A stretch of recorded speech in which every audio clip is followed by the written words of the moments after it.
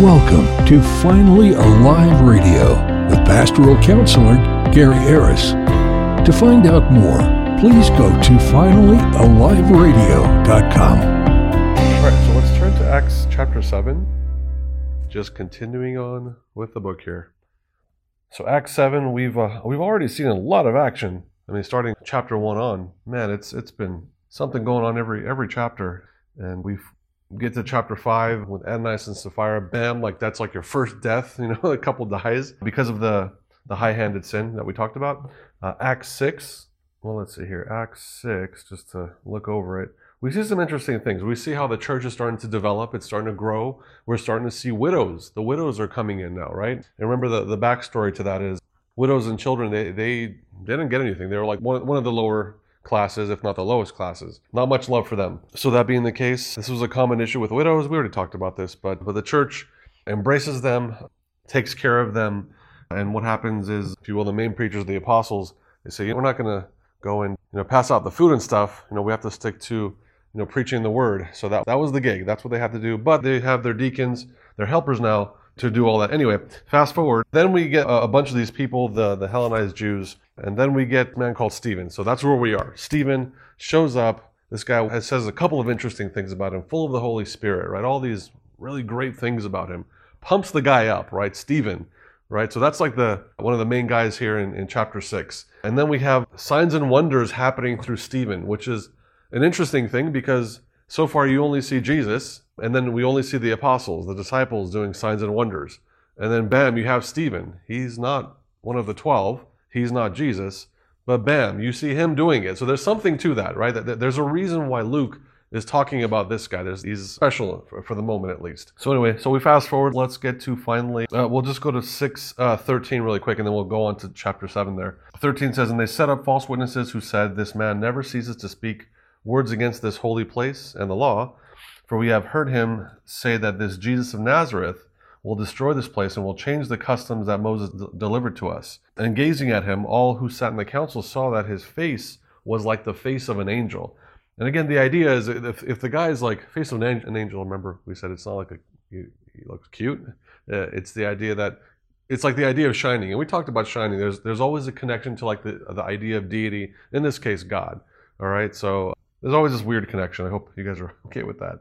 We're just flying through this stuff because we've already talked about it. So now, Acts chapter 7, verse 1. And this is an interesting chapter. Really quick, let me kind of quick comment on this. I'll just kind of tell you right off the bat what happens, but this is the weird part. It ends off with Stephen dying. Okay, if you guys know the story. Stephen dies. This is the guy we've been pumping up for the last chapter.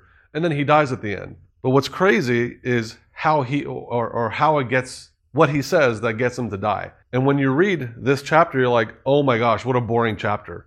Because the problem is, you're hearing the same story. It's like, oh my gosh, like, do we really have to go through all this? But that's what I want to concentrate on today. Because the question today is, why? Why is he saying all these things? And why is it that bad that they kill the guy? All right, so that's what we want to look at in Acts 7. So, okay, that said, verse 1 says, and the high priest said, are these things so? Remember, they call him on the carpet, if you will. And they're asking him, are these things so? And here's verse 2, and Stephen said, brothers and fathers, hear me.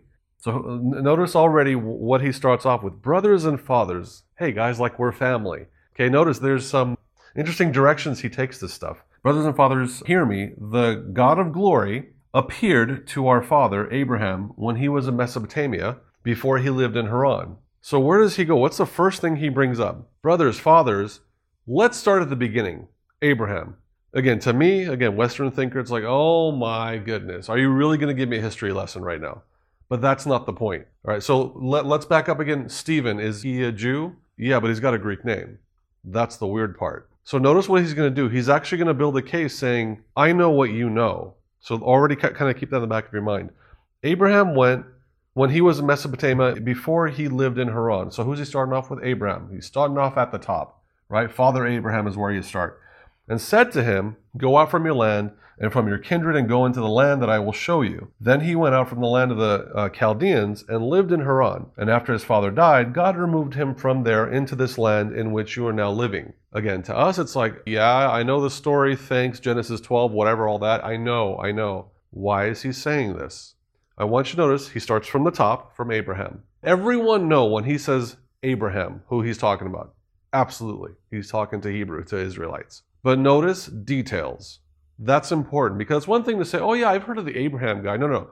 It's one thing to say I know him. It's another thing to say Abraham and then the details and then the Chaldean and then Haran and then all these different places. And then God came to him. Watch. Verse 4, then he went out to the land of the Chaldeans and lived in Haran. He knows details, guys. And after his father died, God removed him from there into this land in which you are now living. So do you see a quick little roundabout way to connect it to you guys of this day? All right. Then verse 5, yet he gave him no inheritance in it, not even a foot's length, but promised to give it to him as a possession and to his offspring after him, though he had no child. What did he just do? Again, see, it's like, oh my gosh, it's history again. No, listen to what he's saying. What did he just do? Already from Abraham, we know the story. There is a certain seed that is coming from Abraham, right? It's not just the kids. It's not Abraham, Isaac, Jacob. They're a part of it, but there's a certain seed. I think even Hebrews talks about it. There's that certain seed. Who is that certain seed? Jesus. Okay, so no, he doesn't say it, but I want you guys to start to see that he's already making a connection from the top. You guys good with that? I haven't lost you yet, have I? Okay, all right. So he's not given a possession. He's not given a land quite yet, but he gets a promise through offspring, right? But he had no child. Does he know details? Yeah, he does. He's qualifying himself, guys. I want you guys to see that. Verse 6, and God spoke to this effect, that his offspring would be sojourners in a land belonging to others, who would enslave them and afflict them 400 years. Do you see the details, guys? He's given them details. He doesn't know just bare bone stuff. Verse 7, but I will judge the nation that they serve, said God. And after that they shall come out and worship me in this place. And he gave him the covenant of circumcision. Again, more details, right? And why do you bring up the covenant of circumcision? Because that's very important when we talk about Abraham. But he's bringing up, look, I know your God. I know Abraham. Because remember, we're brothers. We're brothers and fathers. We're family. Do you see what he's doing? He's making a connection. He's qualifying himself. And then he's sneaking in a couple pieces in here that's going to cause a death. What's the other thing about the covenant? There's a covenant between basically man and God, right? Abraham and God. But there's a certain covenant that Abraham has, right? There's a promise that he receives. Do you see what he's tying it all to? Because that's the same promise that we receive today, the Abrahamic covenant, right? That we all get that through Christ. Do you see already that he's already kind of like laying out like the road here to make it all connect? And he gave him the covenant of circumcision, because we all know that, right? And so Abraham became the father of Isaac and circumcised him on the 8th day. The 8th day, like he doesn't miss any detail. And Isaac became the father of Jacob, and Jacob of the 12 patriarchs. Don't forget them, okay, because they're definitely a big part of Israel, right? And the patriarchs, jealous of Joseph. Why do you think that little detail is thrown in there? What is he leading up to? You guys already know the story. He's leading up to Christ. He's leading up to Jesus. He's starting all the way from the beginning. Because remember like how they were jealous of Joseph? You know, kind of like the issue you guys are having right now with that Jesus guy. Kind of the same idea. It's not the same, but it has a similar kind of flair to it there. But notice the similarity. Joseph, he's rejected by his brethren. That's kind of interesting. But so is Jesus, by his own family, if you will, right? The Israelites. Did God accept Joseph? Yeah, absolutely. Did God accept Jesus? Absolutely. Do you see the little parallels in there? Jealous of Joseph, sold him into Egypt, but God was with him. Who else is God with? Who's that guy? Emmanuel, God with us? Do you see these little parallels? Verse 10, rescued him out of all his afflictions and gave him favor and wisdom before Pharaoh, king of Egypt, who made him ruler over Egypt and over all his household. Do you see the detail, the amount of detail he's got? Now there came a famine in verse 11. Let's not forget the famine throughout all Egypt and Canaan, and great affliction, and our fathers could find no food. Whose fathers? Our fathers. Do you see what he's doing? Yeah, you guys don't know me. I know my name's Stephen. I'm a Greek, or I mean, I have a Greek name. But it's our father. You see what he's doing? He's trying to tie them together. It's a very smart thing he's doing here. So they couldn't find food. Verse 12. But when Jacob heard that there was grain in Egypt, he sent out our fathers, on their first visit. And on the second visit, Joseph made himself known to his brothers, and Joseph's family became known to Pharaoh. Gosh, he knows all the details. It was the second time. How does he know that? Right? Do you see? He's not missing anything. Verse 14, and Joseph sent and summoned Jacob, his father, and all his kindred, 75 persons in all. Oh my gosh, like, how do you have all these details, guy? He is qualifying himself. Verse 15, and Jacob went down into Egypt, and he died, he and our fathers.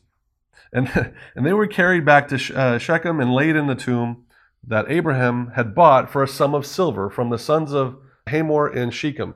Guys, he even knows about the deal about this plot of land, if you will. Like, that's like pretty intimate stuff. And he knows. Do you see what he's saying? Guys, I'm not different from you guys. I know the same history you know because I'm one of you guys.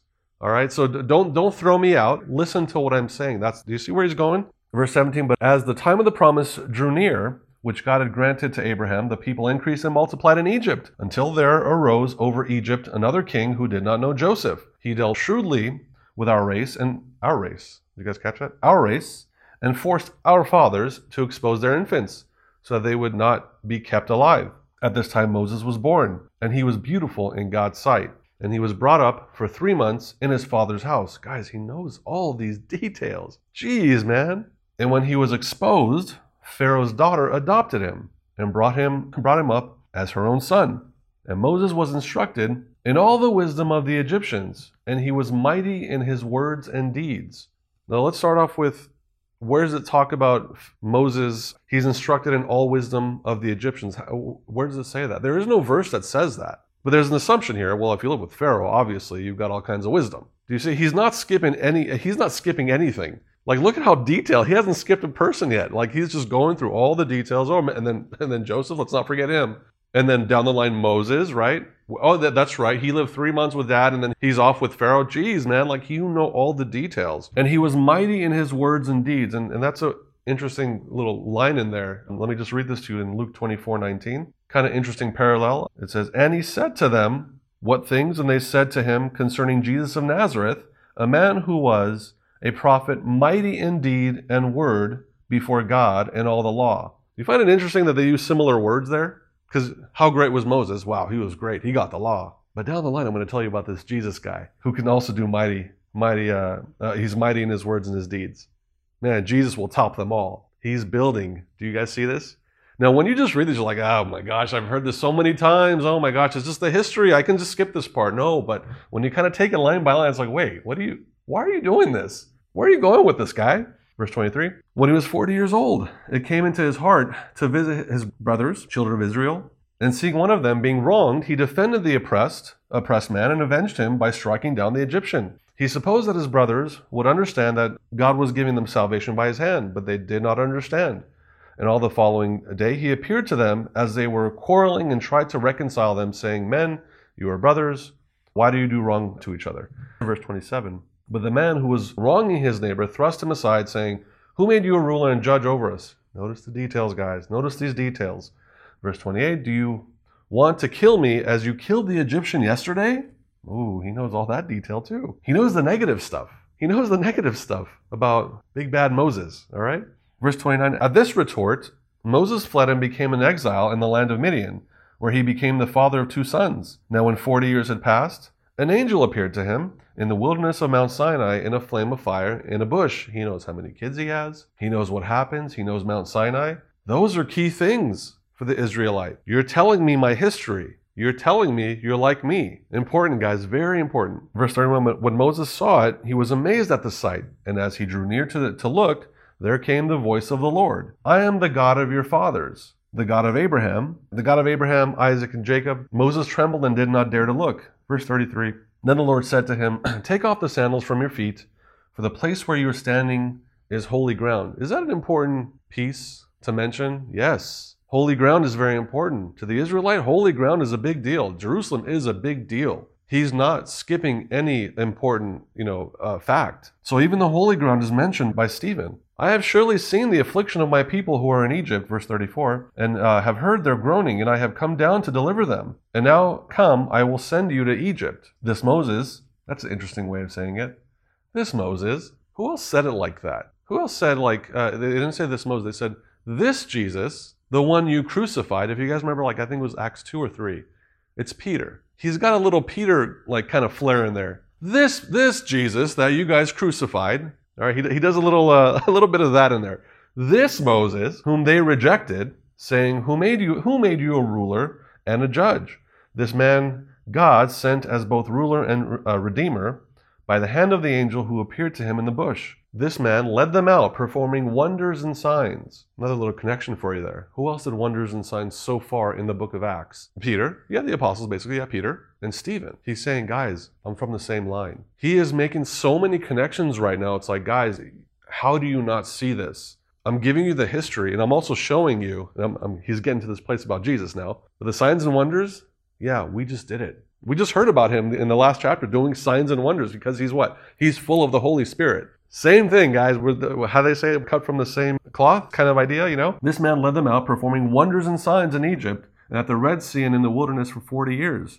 Verse 37, this is the Moses who said to the Israelites, God will raise up for you a prophet like me from your brothers. Do you see the little connection from Abraham, that seed from Abraham that we know about?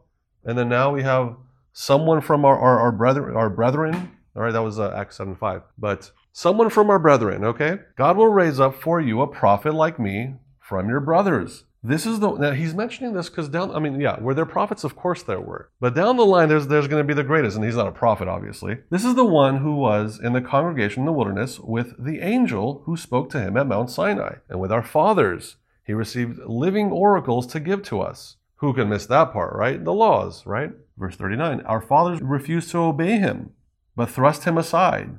And in their hearts, they turned to Egypt. Why do you mention that part? Guys, I'm giving you guys the history is what he's saying. I'm going to give you all your history. I know the history. I'm one of you guys. But let's not forget this negative part too, because that's what's going to help. That's what's going to get him killed right now. Our fathers refused to obey him, but thrust him aside. And in their hearts, they turned to Egypt, saying to Aaron, make for us gods who will go before us. As for this Moses who led us out from the land of Egypt, we do not know what has become of him. And they made a calf in those days and offered a sacrifice to the idol and were rejoicing in the works of their hands. But God turned away and gave them over to worship the host of heaven. Wow, that kind of took like an ugly turn there. He's building up to what he's about to just unleash on them in just a few more verses here. But look at what he did. Because if he started off with the end, like the whole Jesus part, it would have gotten nowhere. But he goes all the way back. Guys, I'm not full of it, is what he's saying. I'm one of you guys, and let me prove it to you. Let me give you the whole history. Because to us, it's like, oh my gosh, I already got a headache, right? I've heard this 1,000 times since I was a kid, right? To them, it's like, oh, wait, you're not a stranger. Like, you know what's up. That's the way we would say it today. You know. And you know some intimate details. You know a lot of details, actually. Probably the details that only an Israelite would know. Like anyone from the outside probably wouldn't know all this kind of detail, or less likely at least. And then, here we go. But God turned away and gave them over to worship the host of heaven, as it is written in the book of prophets. And here's where it gets a little crazy. Let's kind of back up for a sec. God turned away and gave them over to worship the host of heaven. The idea again is we have the history. We have the history over and over. What happens? What do they do? Well, we have the calf situation, right? What do? Yep, ditch God. Yeah, and now we have a golden calf. What do they do down the line? Yeah, that's right. Ditch God and worship all the other gods, right? Over and over and over and over until God finally divorces them. I mean, it's just there all over the place, right? So what does he do? He gave them over to worship the hosts of heaven, as it is written in the book of prophets. And here we go. Did you bring to me slain beasts and sacrifices during the 40 years in the wilderness, O house of Israel? Now he's quoting Amos here. And in fact, let's turn there, but keep your finger here. And I want you guys to do kind of a compare and contrast here. Amos chapter 5, verse 25. And there's going to be kind of like a side note. That's kind of weird. And we'll talk about that. But in the big picture, it doesn't really matter because the point is still the same. But Amos 5:25. Once you find it, let's go back to Acts. Let me just read like 2 or 3 verses here, and then we'll come back. So I'm going to read the Acts 7:42 version. So it says, did you bring to me slain beasts and sacrifices during the 40 years in the wilderness, or O house of Israel? And the tone there, if you can kind of picture this, is it's almost sarcastic. Oh, wow, that's nice. You guys brought me some sacrifice. That's sweet. That's cute. Because I say that because look at the next line. You took up the tent of Moloch. It's like, oh, that's nice. You brought me a gift, but you stabbed me in the back. How does that make any sense, guy? You see what he just did there? All right. You took up the tent of Moloch and the star of your god, Rephan, the images that you made to worship. Why is he bringing this up? Stephen, come on, man. It was going so nice, right? And then he brings this up. And I will send you into exile beyond Babylon. Now, let's look at the Amos version really quick. I don't want to dwell on this, but I want you guys to see that there are some interesting differences. Okay, Amos 5:25. Okay, so did you bring to me sacrifices? So Amos 5:25 says, did you bring to me sacrifices and offerings during the 40 years in the wilderness, O house of Israel? So that sounds pretty much similar. You shall take up Sikkuth, your king. Well, do you remember the other one said tent of Molech? What the heck happened there? That's a weird one. And then Kiyun, your star god. Bless you. Your images that you made for yourselves. That's kind of weird. So this is kind of like a side thing. I don't think it's a big deal, but it's kind of a cool little, like, what the heck happened moment.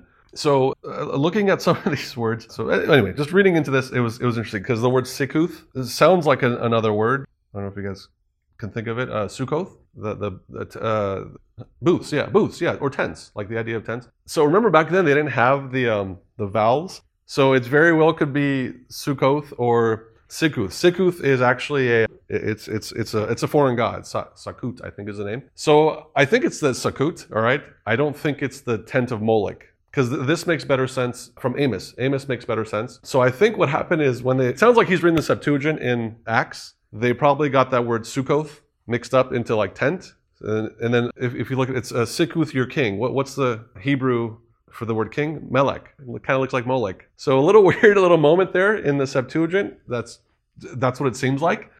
It happens, it's just life, but the point isn't missed.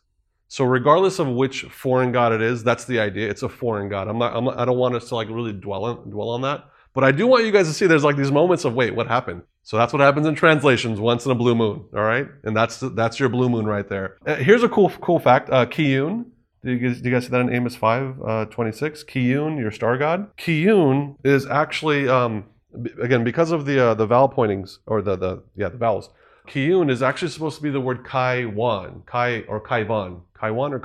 And what's funny is they actually change up the vowels on purpose. Sometimes what they'll do is in fact they did it here, and what's the word? They match up the vowels to be like the word shikuts. Shikuts means shame or abomination. So what they did is, because the Israelites would have known, Kayan is actually Kiyun, or actually it's backwards. Kiyun is actually Kaiwan. But the idea is, because we're going to change the vowel pointing here, you'll know they're bad guys. We don't like these guys. And like, what? That doesn't make any sense to me. But they would have known. It's their words. So it's a little weird. I don't know if that we're digging too far into stuff here, but I don't know. I get a kick out of stuff like that. It's like, wow, man, they actually change vowel pointings. And sometimes they would change names because they would know, oh, you're talking about that guy. But yeah, we changed the name here because we're not a fan of this guy. In fact, he's an abomination. He's shameful. Or he believed in foreign gods, something like that. So you'll have these weird moments where they'll do that. And that's one right there. Anyway, wow, that's too much info. But verse 27, and I will send you into exile beyond Damascus, says the Lord. Okay, now go back to Acts. Here it says Damascus. And then in Acts 7, am I getting too weird, guys? I hope you guys are okay. I get a kick out of those weird moments like that. But in Acts 7:43, so here we have, you took up the tent of Molech. Okay, we talked about that. The star of your god Rephan. Okay, that's again the images that you made to worship, and I will send you into exile to not Damascus but Babylon. Stephen, are you forgetting your details now? I think what he's doing is he's trying to fast forward through the story, because what's worse, Damascus or Babylon? Babylon was the worst part of their history. They're actually lost at this point. The point he's making is, look, you guys want to say, oh, we have sacrifices. We want to bring up our father Abraham. Oh, Moses, of course, yeah. But who cares if you guys are going to offer to foreign gods? And that's why we were lost. Remember Babylon? Don't forget that part. So now it's getting bad. So do you see it started like nice and sweet, and it's like, oh, whoa. You're offending everybody, guy. You're offending everyone right now. See what just happened? Stuff got real, right? And wouldn't they have known? They would have caught these little, because, it was Damascus, not Babylon. Oh, why did he say Babylon? Did he mess up, or no? Is he trying to make an emphasis like, yeah, remember we were lost, guys? Why again? Oh, that's right, foreign gods. Remember we were worshiping foreign gods? This is our history, guys. Should I keep going? That's what he's doing. So he's reminding them that we have been unfaithful in the past. Hint, hint. Don't be unfaithful now, is what he's saying. Do you see the connection? You see all of that history he gave them is don't be unfaithful now. Verse 44, our fathers had the tent of witness in the wilderness, just as he who spoke to Moses directed him to make it, according to the pattern that he had seen. Our fathers, in turn, brought it in with Joshua when they disposed the nations possessed. This was the nations that God drove out before our fathers. So it was until the days of David. Oh, let's not forget David. The guy doesn't miss a beat. Who found favor in the sight of God and asked to find a dwelling place for the God of Jacob. But it was Solomon who built a house for him. Yet the Most High does not dwell in houses made by hands, as the prophet says. Oh, no, it goes. I'll read it. But do you see where he's going? Let's not put God in a box. Let's not put God in a temple. We've had a very ugly past, Israelites, brethren. Remember we were unfaithful?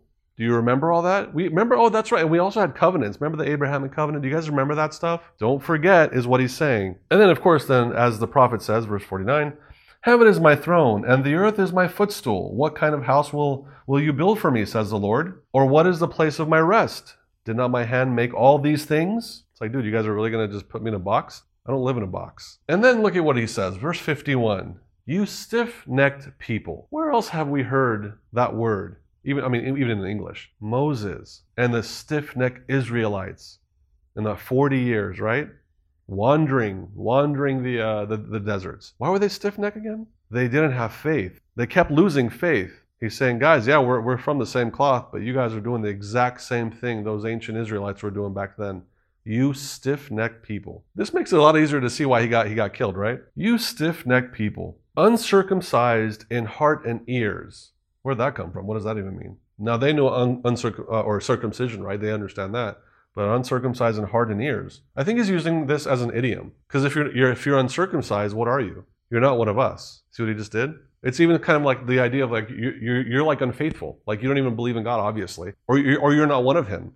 Or you're not one of his. And it's even worse. You have uncircumcised hearts and ears. How do you circumcise the heart and the ear? You're just faithless. That's what he's saying. And if you're faithless, guess what you are? You're not one of his. Oh man, stuff got real deep right now. You always resist the Holy Spirit. Jeez, man. Talk about going for the jugular, huh? Now, if that's not enough, as your fathers did, so do you. Oh, dude, that's like the worst your mama comeback ever. Straight to your fathers. Your fathers were no different than you guys. You faithless, resisting the Holy Spirit, fighting words. I love this. I love kind of going verse by verse because we see they're not like pansies. They're not softies. Jesus wasn't a softie. All right. Neither was Stephen. And that's right. How many times do we read now? He's full of the Holy Spirit, at least like 2 or 3 times. Who is leading him? Spirit of God. Yeah, the Spirit of God isn't weak. Yeah, the Spirit of God isn't a pansy either. There are moments that are necessary like this. There are moments when it needs to be ugly like this, unfortunately, especially back then. There are moments when God will give you guys words, and it's not going to be nice. It might be very similar to this. Hopefully not this bad. Geez, this is like straight for the jugular. What if God gives you a word like this to give to someone? That's scary, man. But if you're full of the Holy Spirit, then you walk in that. Let him give you the words. So in case you guys forgot, let me start from the top of verse 51. You stiff-necked people, uncircumcised in heart and ears, you always resist the Holy Spirit, as your fathers did, so do you. Which of the prophets did your fathers not persecute? And they killed those who announced beforehand the coming of the righteous one, whom you have now betrayed and murdered. Do you see the crescendo of all this? I'll give you guys the history. I know the history. I know it. That's what he's saying. But I also know the history that you guys always persecuted the prophets. And you're doing the same thing now, guys. Oof. Ouch. Verse 53. You who received the law as delivered by angels and did not keep it. Jeez. Verse 54. Now when they heard these things, they were enraged. And they ground their teeth at him. Now do you know why? But he, once again, what does it say? Full of the Holy Spirit, gazed into heaven and saw the glory of God, and Jesus standing at the right hand of God. And he said, Behold, I see the heavens opened, and the Son of Man standing at the right hand of God. What does that mean? The Son of Man. He says this out loud. The Son of Man standing at the right hand of God. What's the right hand again? What's the idea of being on the right hand? Power, authority. Who is this? The Son of Man. Oh, he sees it. And he's telling him, I see it. Position of what? Power. Complete power. And why complete power? Because he's at the right hand of who? Of Caesar? Of a king? No, of God. But they cried out with a loud voice and stopped their ears and rushed together at him. Then they cast him out of the city and stoned him. Now think about it. I mean, you guys know some of the stories, right? Why would someone get stoned? Adultery, stuff like that, right? I mean, you get stoned, right? Certain sins. Well, what's his sin? Blasphemy. Blasphemy, man. He Stephen, full of the Holy Ghost. Imagine they reject this guy and kill him for blasphemy. Did he blaspheme? No, in fact, the opposite. He actually spoke pure truth because it was from the Spirit of God. Well, hey, welcome to Christianity, guys. Sometimes you're going to speak truth and they're going to think you're a blasphemer and a heretic, whatever, I don't know. You're going to run into this. This is totally side note, but you will run into this. You will be hated for your ideas by your own brethren. That's just part of life. Hey, and you know what? Get used to it. Just the way it is. Oh, try going to talk to different denominations. Oh man, you can make some enemies real fast. I'm not saying you should go do that, but you can make some enemies real fast. Because I can almost I picture and I've gone through this. Like the first 5 minutes, oh my gosh, wow, you're a believer. That's so cool. The minute we start to talk about details, wow, it gets crazy. Or a Baptist or something, Baptist and let's talk speaking in tongues and miracles today. How about that? So some don't believe that miracles still happen today, or laying on of hands. Some don't believe that. Man, you'll make some enemies sometimes, man. So you will have to be careful with where they are. Again, unless God tells you, if the Spirit tells you to say something, you say it. But then there's moments like this. God can do that, and He did it here. Did God know? Really think about it. Did God know that Stephen was going to get stoned? Of course He did. He's God. Now here's the $1 million question that I'm going to say more of the shallow-ended people would ask. Why would God allow this to happen?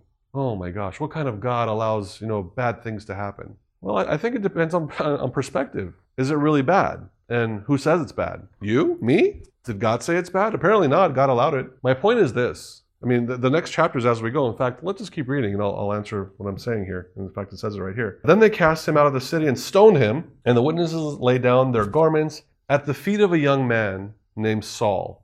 And you guys know the story of Saul. It's Paul. This is the guy who makes, the biggest difference, right? And he's like the smartest guy. It's like the perfect guy. And it comes right at his feet. Coincidence? It took a death to get Saul involved somehow here to make the gospel spread the way it did, like fire. It required death. Sometimes it's like that. So here's the question. Is all death really bad? Apparently not. Now, I'm not going and saying, let's go start a death cult. Okay, I'm not saying that. I'm not looking forward to death. I'm not saying that, okay? I'm not looking forward to death. But we, understanding God, must begin to accept this. We have to accept that, stuff is going to happen that's not pleasurable or nice. It's not going to be my best life now. I'm not going to have everything I want in this life.